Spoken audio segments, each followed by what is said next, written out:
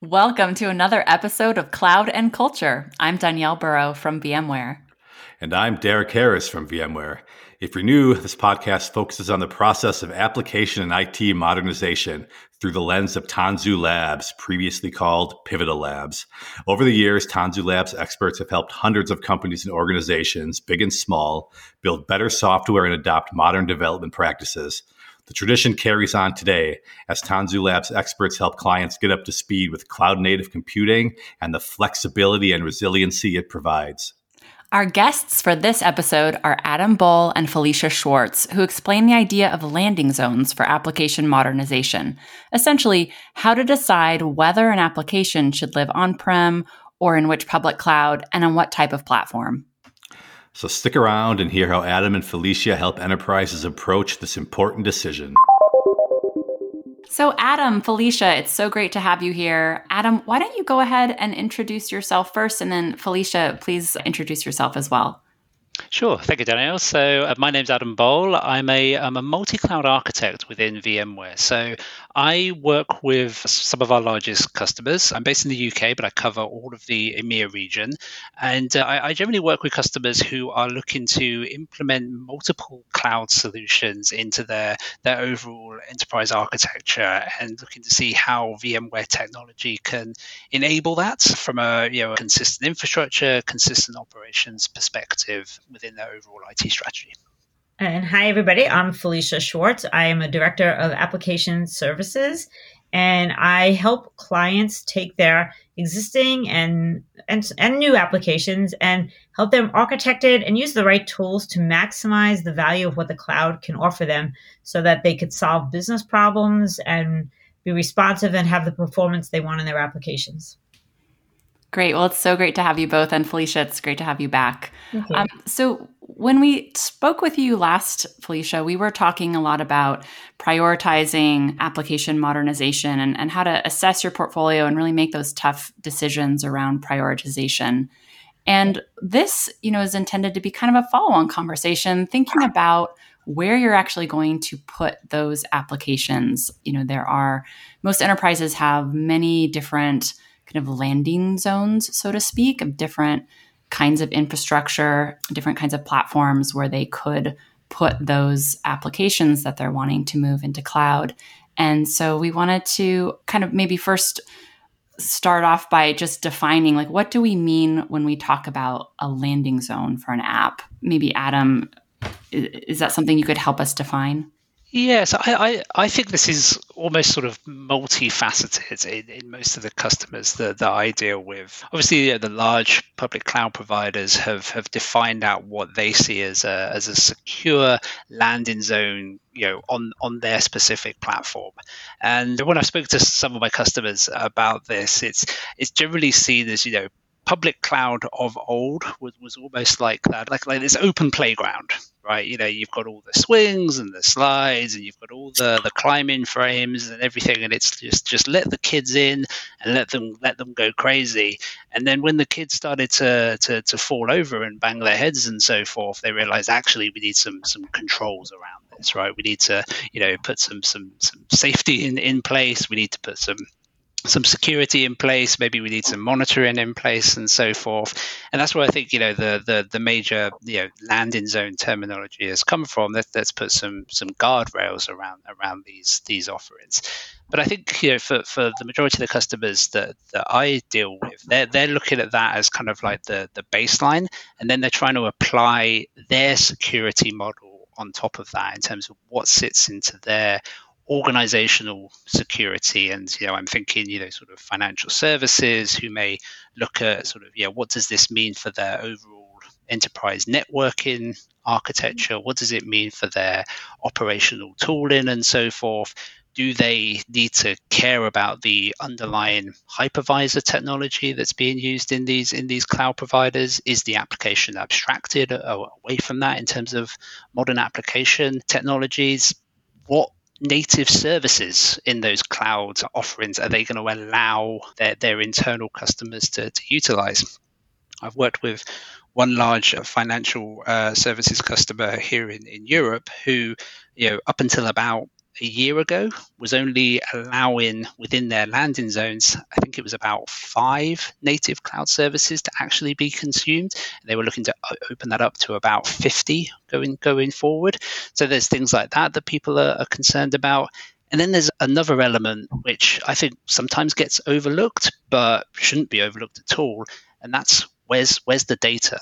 Because the old cliche of data has gravity, I think is no more, it's completely apparent now when you start looking at multiple cloud offerings, or you're looking to make a choice around what that landing zone is going to be, because there is I often refer to it as a land grab of data, right? To get data to a specific cloud platform, knowing that data gravity cliche, if you will draw in the applications to that particular platform. So that's kind of how I think about some of the choices around landing zones. It's almost a separate layers in a cake, if you will, around what your choices are going to be. Can we dive in around data for a second, data gravity? Because that is and always has been, I think, a difficult problem to address, right? Like you mentioned, I mean, there's data is in a place and it's hard to move, especially if you have mountains of data or something, it's hard to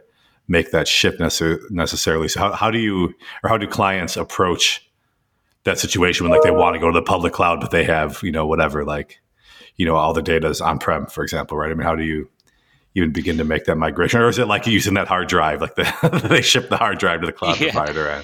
Well, I guess that's sort of that's the, one way of moving the data is one part of the conversation, but then I think there's another piece around that. There's a lot of attraction from public cloud providers to, hey, bring your systems of record. Bring your critical business applications, bring the databases and the data warehouses that are core to running your business, bring them to our cloud provider or our cloud platform, because, we can run it here and we'll make it, cost effective to bring it here, and we'll take away all that, operational concern and maintenance of underlying infrastructure that you have. And, just bring those workloads here. Oh, and by the way, when you're looking at your modern applications, or you're looking at implementing IoT solutions, we'll suck all that data into our public cloud solution as well. And and by the way, you're using some productivity tooling that's in our cloud. And by now, you've got kind of like a convergence of data, of users. They're all in one place. It makes sense to bring the applications to that location as well. And I don't, we can, there's obviously solutions for caching certain data workloads and so forth, but ultimately you're dealing with a law of physics issue at the end of the day. Does it make sense to run a certain application workload, potentially hundreds of miles away from another cloud provider that's hosting the data and so forth? So I think that customers need to think just as much, if not more, around what is the strategy for their data going forward, because that's ultimately going to pull in their application migration strategy as well along with it for the ride. Yes, I'm sorry. And I was taking a very oversimplistic view of gravity. I was like, the gravity that makes it hard to move, not the one the attractive force, right? So, but yeah, that makes perfect sense as well. And in addition to what Adam was saying, we also find that maybe the way the applications are using data today is not the way it should be moving forward. We find a lot of concern or caution about doing a big lift and shift of data, because then you have to deal with the applications. So there's also times for specific applications, like maybe we need to think of the data for the application, what it's going to be using, and maybe put the data closer to the application that moves to the cloud, keep the big data lake or the data warehouse where it is. And then you have there's replication of data, but more building into a model of domain-driven design where you don't necessarily have to keep the data the way it is today. There's a new way of thinking about architecting your applications to help expedite your mission to move to the cloud for your applications without having to worry that, I've got thousands of applications that use this data. What's the impact if I move everything over to the cloud from the data side? Yeah, that makes a lot of sense. We're actually going to be talking to one of our data transformation experts in an upcoming episode. So that'll be a really nice follow-on conversation to this because data is such a major consideration. So great.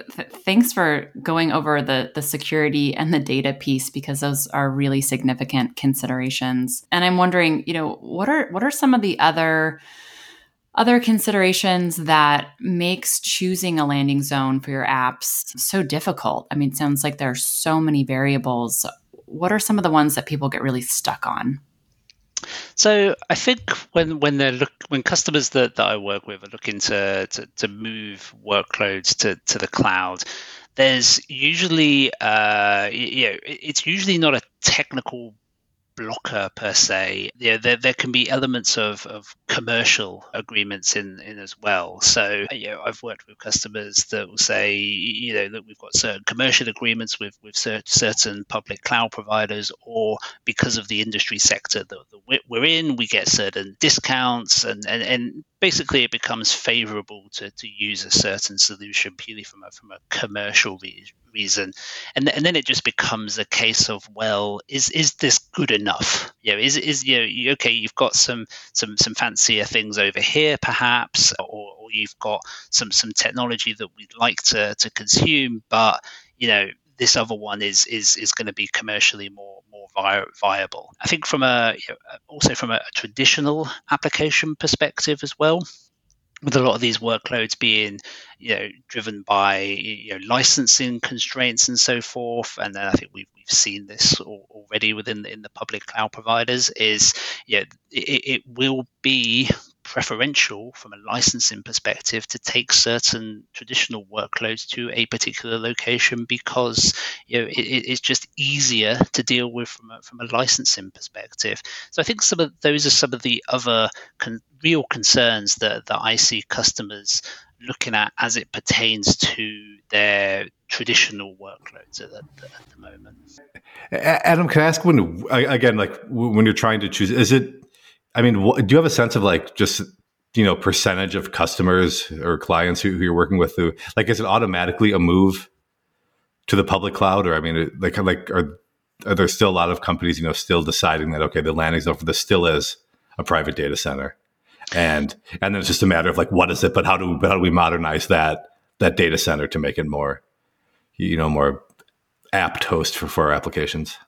Yeah, I think there's more of a realization now that it's not just public cloud is the answer. What is the question? Which I think has certainly been the case for a while. I think there's becoming a more pragmatic view to the overall IT infrastructure estate. Right, people are realizing that actually it can be cost effective to run workloads on-prem. There may be compliance reasons. There may be data locality reasons that just make it preferable to run workloads on-prem. Moving everything that you have at the moment that runs in a quote unquote monolithic state and moving that and refactoring or even just replatforming what you have to a different infrastructure provider or a different hypervisor provider is fraught with all kinds of risk and delays, and it generally for the majority of customers that I work with, they can potentially get down into single digit application migrations a year. That can happen, especially in large organizations who are looking to exit out of data centers hosting tens of thousands of workloads potentially. And then customers, but they will be in situations where, right, we need to close down a data center, we need to get these workloads out of this location, or we need to exit out of a hosting provider for any number of reasons, and we need to do that quickly. What's the best way to do that? And I think VMware is in sort of a perfect position to be able to offer customers a consistent infrastructure experience for those for those traditional applications to be able to move quickly, but then also provide options in terms of, right, what do you want to do once you've got your workloads settled into a location that you're happy to support going forward? Do you take that application and say modernize certain parts of it that make sense to modernize, and perhaps leave other parts of it that where there may not be any business value or justification, or you just can't build the business case around modernizing that part of the application, because the net result out the back of it is it does exactly the same as what it did before, but just with 6 to 12 months worth of effort, and potentially a lot of money thrown at the problem. But you've now got options in terms of what do you want to do. Do you want to modernize certain parts of that application, or do you want to integrate that parts of that application with the native cloud offerings? And I was refer to that as solutions that are only available from the public cloud in an as a service model. So I think there's a number of different decision points around what customers do with those applications when they're looking to consume public cloud or run them in their on-premise infrastructure. Felicia, do you see any patterns around that with those decisions about public cloud and kind of based, the business criteria and the business value piece of the decision? Absolutely, which is why we work together with the infrastructure, what we're calling the landing zones, with the business value of the applications. And exactly what Adam said, the more critical an application is to the business, the more frequently it needs to be responsive to business changes. That's going to be heavy in the decision of what to do with the app when you migrate it. We found a lot of these legacy applications that have many pieces of functionality incorporated in it. Not all of them are going to be changed and need to be as resilient and need some of the capabilities. So with the move to it, we also say we need to decompose it a bit, or we need to improve the performance on this so that it can, just being in the cloud, we've said before to a lot of our customers, moving it to the cloud, if it's not properly architected and it takes 10 minutes to start up, that's not going to get better. You may have infrastructure savings and speed from an infrastructure perspective, but you also need to make sure you could solve your business. So I think, from Adam's lens and the application lens, we always have to look at business value of our applications when making the decision for what to do with an application and where the application needs to reside. And I want to go back to something too, Adam, that you mentioned a couple questions ago, just talking about the commercial reasons for maybe moving to a different platform versus necessarily the technical ones. And I think, especially as you've heard that discussion pop up before, well, we know this company really well, so this probably, and we have a contract in place, it might make sense. How do you overcome I'm curious, what does good enough mean? And and are there ways that you can overcome some of those technical limitations with clever architecture or third-party tooling or whatever the case might be? Yeah, I tend to think once we're into that sort of level of conversation, we're not into a technical decision. We're into there is a specific commercial business reason why customers are looking to choose that particular cloud provider, right? Because and in my experience, it's quite tricky to overcome that with technology. If there is a bottom line decision to move to one particular cloud provider because there are credits that have been already purchased and yet to be consumed, or there's an ongoing benefit from a discount or from a licensing perspective. In my experience, that's a tricky one to overcome from a technology only standpoint. Would be my answer there. Yeah, and I was just thinking too, I wonder how much does maturity model factor into some of these decisions? How skilled a development team is, whether it makes sense for them to have something on a PaaS or something on, something that's a little bit trickier, where they're being asked to maybe move to the left, so to speak, and take on some of the more kind of traditional infrastructure responsibilities. Does that ever come into the conversation when, choosing landing zones? Yeah, I think from my experience with customers, there's always organic growth somewhere in the infrastructure. A customer will be, there'll be on-premise infrastructure 9 times out of 10, given who we're speaking to. There will be something happening in cloud A, but then there's always that conversation, and this is where sort of my multi-cloud role comes in. There will be something that happened over here because of some development team that went off and created something. And of course, we used to refer to that as shadow IT.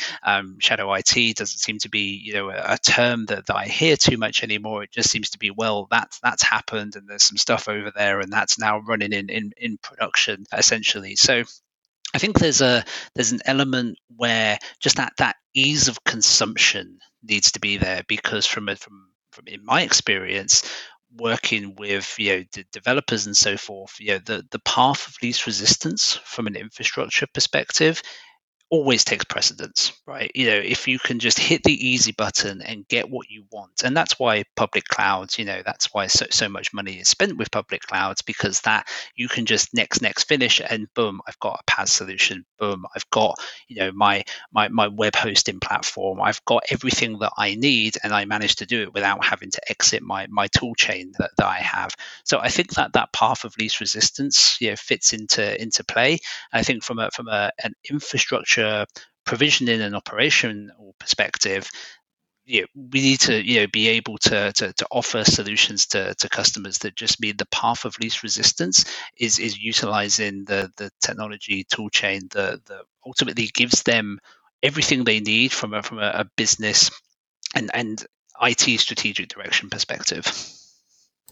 All right, yeah, and to your earlier point about security too, I'm guessing we want the path of least resistance to be like secure and all that too, right? I think because mean the shadow IT thing to me sounds, when I think shadow IT, I think path of least resistance, but not necessarily path that has been vetted or approved or otherwise signed off on. Yeah, and I think that comes back to that sort of point, the analogy I made earlier of here's the playground and here's all the toys, and but now actually no, we need some security, we need some governance, we need some operational oversight here, because things can get scary very, very quickly. Do you have a sense of do you guys see, like Felicia and Adam, do you see customers running, I mean, by default, maybe, I mean, you talk about multi-cloud, and obviously I think the idea of applications spanning multiple clouds or bursting or things are kind of weird, maybe not super realistic in most cases, but will companies have the private data center, Amazon, Google, Microsoft, locations everywhere just because certain teams work on certain platforms or prefer to work or need to work on certain platforms? Is that a common way of doing multi-cloud? So I guess from my perspective, I tend to see applications as a whole, as a whole unit staying together, and I tend to see them staying in specific geographical locations for compliance reasons. I mean, that may just be an EMEA perspective on things, because obviously things need to stay in specific geographical locations from a country perspective. But that's generally what I'm seeing at the moment. So people are really looking at how can I move these workloads to a specific cloud landing zone, but I don't want to overly create complexity just for the sake of creating complexity. I could potentially run all these component parts in different locations, but do I really want to do that from a single application perspective?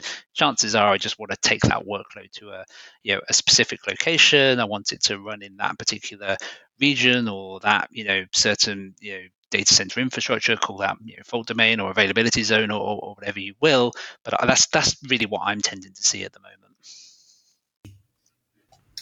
From the application, what I found, and I think Adam spends more time in those conversations, but what we found is people will go to the public clouds for the ease. And I think it's dead on simplicity, easy start. But then they'll do that, and a developer may start, or a team of developers that support a couple of applications. They'll go to a public cloud to do their development work, and we'll see, wow, this was so fast.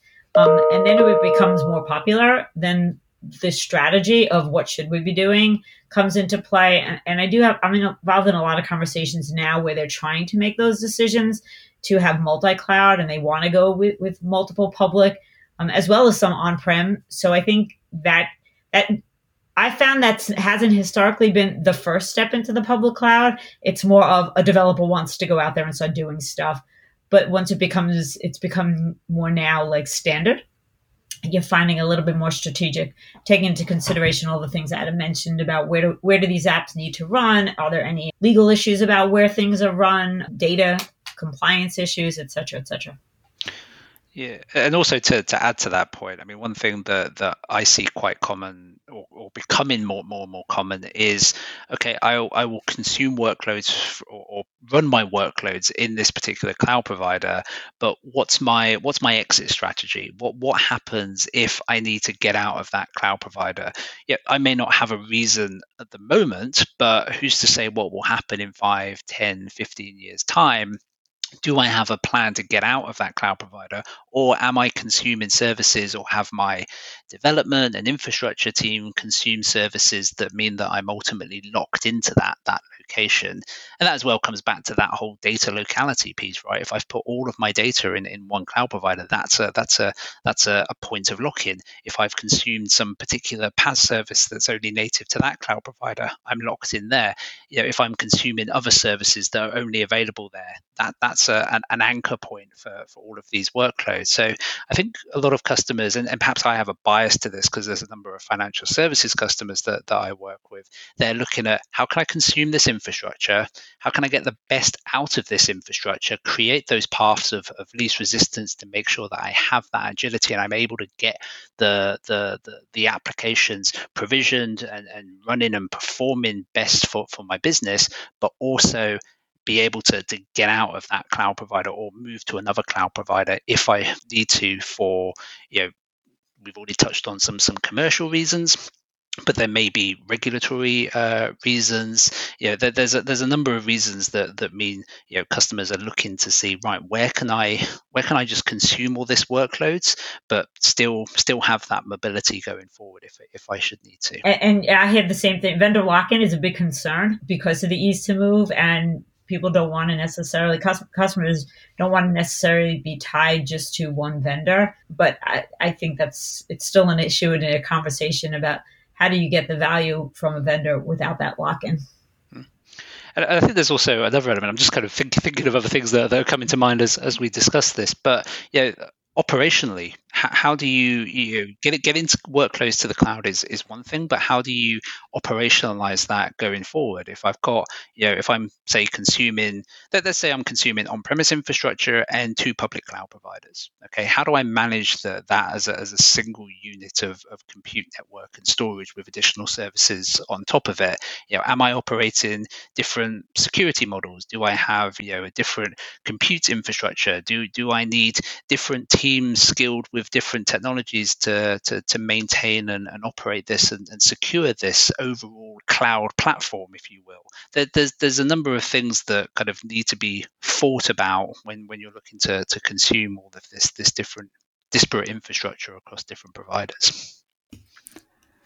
Yeah, and I'm wondering, when you think about all these different considerations, what's your sense of how important the infrastructure piece is compared to like the abstraction layer?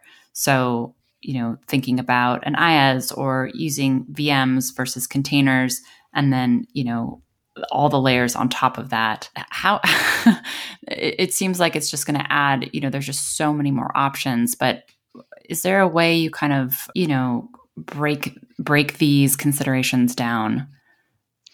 Yeah, I think from my experience, and it always makes me laugh because it feels like in IT we're always searching for that single pane of glass. It's like the carrot on the end of the stick, right? We're always chasing that. If I could just abstract myself to this point, I'd be able to manage everything without having to care about the underlying infrastructure. But I think that there's elements where obviously there's certain workload types that are going to be highly tied to a specific infrastructure point. Okay, and I think that's where if we take into consideration some of the R's methodology in terms of do I sort of rehost or re-platform these workloads, there are things to be considered there and so forth.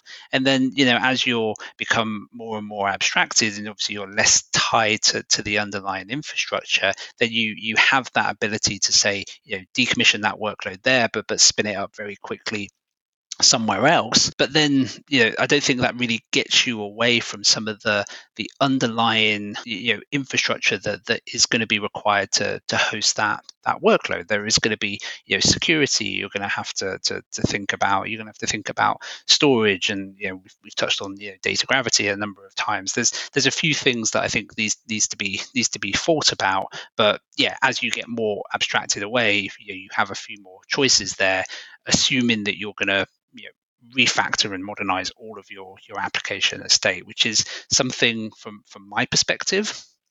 I don't see customers looking wholesale to refactor absolutely everything that they have. I've quite often said that I don't believe that containers and Kubernetes as an infrastructure solution is going to fully replace every virtual machine that's out there, in the same way that virtual machines have not replaced the physical x86 hardware hosted workloads. I work with a number of customers that will never virtualize certain workloads.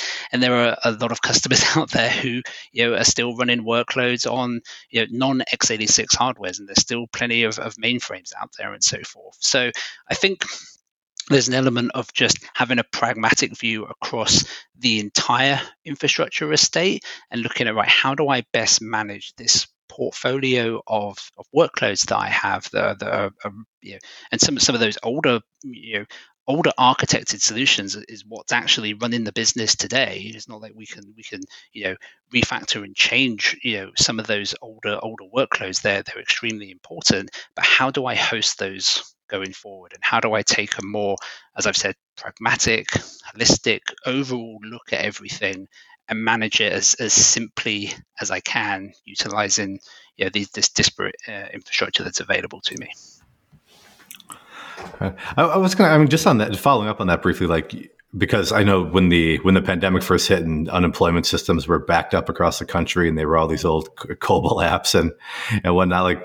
Are there strategies for making a migration like that happen, or modernizing an application like that relatively quickly, does that really have to be a slow, kind of long, meticulous, especially for a system like unemployment or something kind of critical system like that? I'm just curious what the process might look like for trying to do something like that in a relatively short time frame. I guess from the customers that I've worked with, I haven't really been exposed to a huge amount of sort of COVID related issues around that. But Felicia, do you have any on that at all? From an application perspective, historically, the mainframe, COBOL, these old technologies were very hard. Some of the strategies that can be used, and again, it goes back to everything Adam's been saying, it really talks about the relevance of the applications in portfolio. Sometimes they'll just outsource their mainframes, right, to a company, and then they could get rid of that infrastructure. That tends to be a strategy if these applications need to keep running, but they're critical to have, but not necessarily changing and need to be modified similar what was needed when COVID hit and the unemployment systems.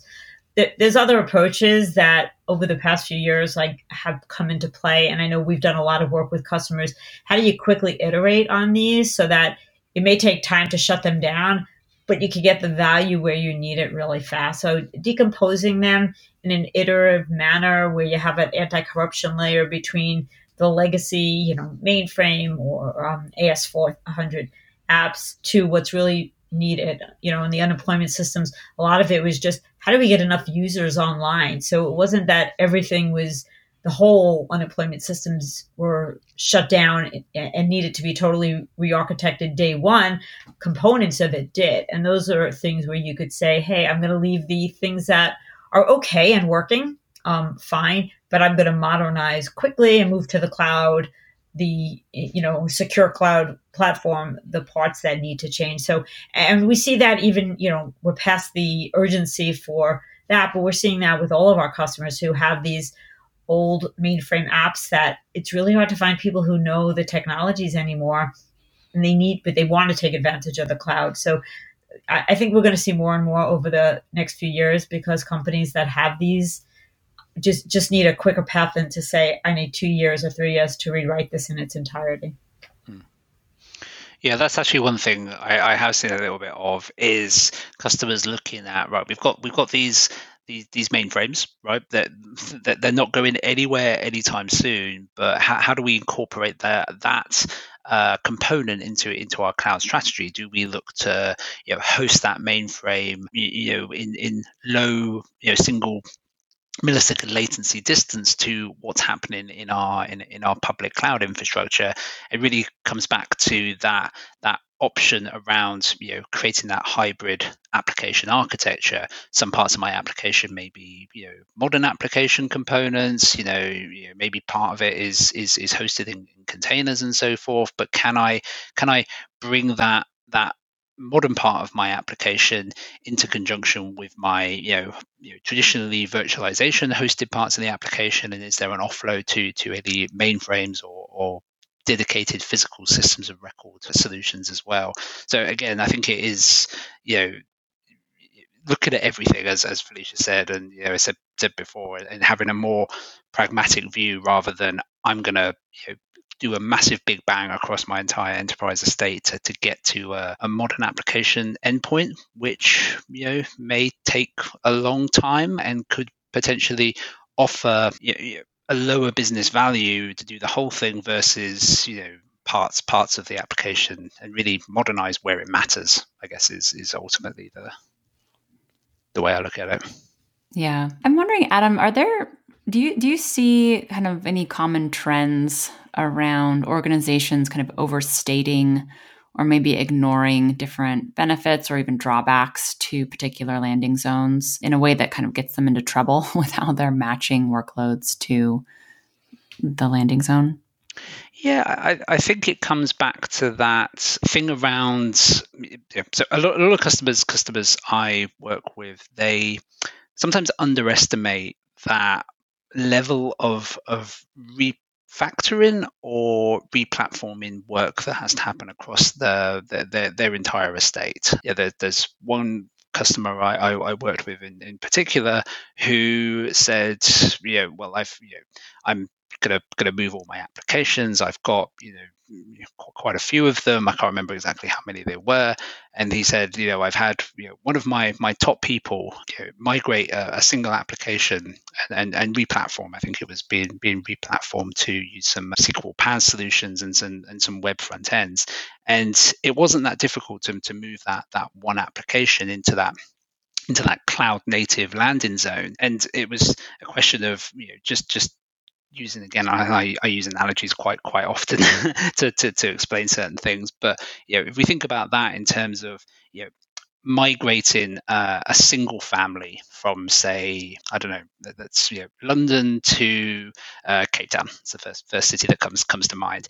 That's a fairly straightforward process. There's things to take into consideration and so forth. There may be things that you have to work out once you land in that landing zone, if you will. But it's relatively straightforward.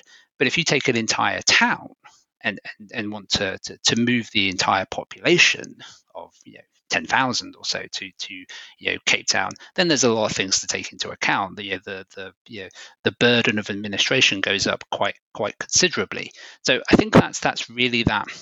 Comes back down to that sort of pragmatic view and really thinking about, right, what is the level of work of moving these workloads to this specific landing zone, and are there better ways for me to handle this and to handle this migration task, I guess, would be the main thing. Because I tend to see that a lot of customers start with sort of high hopes of transforming absolutely everything, and then they go through a process of trying that, realize it's quite difficult. They speak to application owners.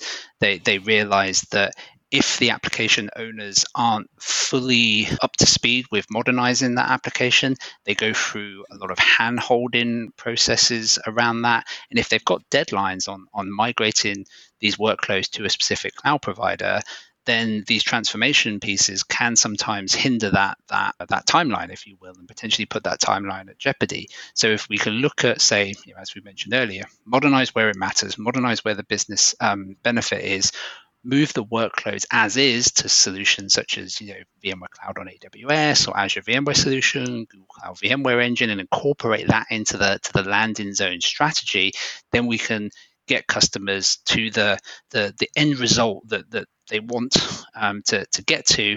And then we can think about, right, is there additional modernization that can happen once we've got over that first phase of the project?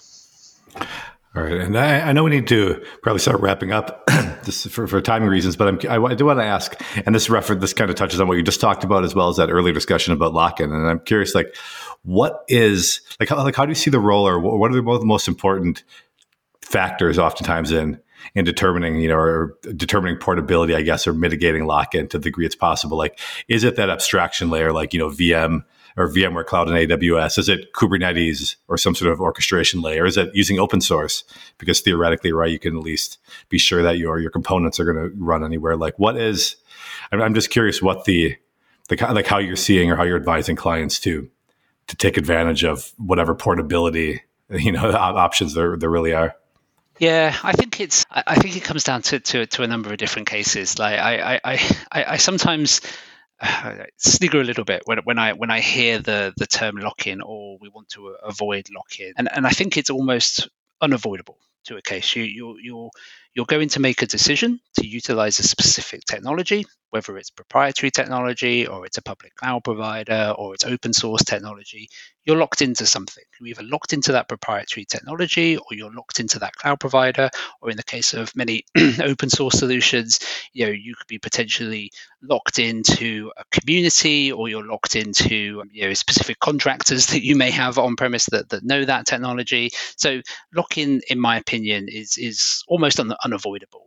But I think where customers can really think about this is, right, what is the breadth of where I can run that technology? Okay, from a virtualization standpoint and those traditional workloads, I think VMware is in a very good place to be able to offer customers. You want to run your workloads on premise? Sure, no problem. You want to run your workloads in a VMware cloud provider partner? Sure, no problem. You want to run in any of the hyperscaler clouds? Again, it's not a problem. If you've got modern applications running in containers and orchestrated by Kubernetes, obviously that can run everywhere. So it's really, I think, a customer needs to really think about their overall IT strategy.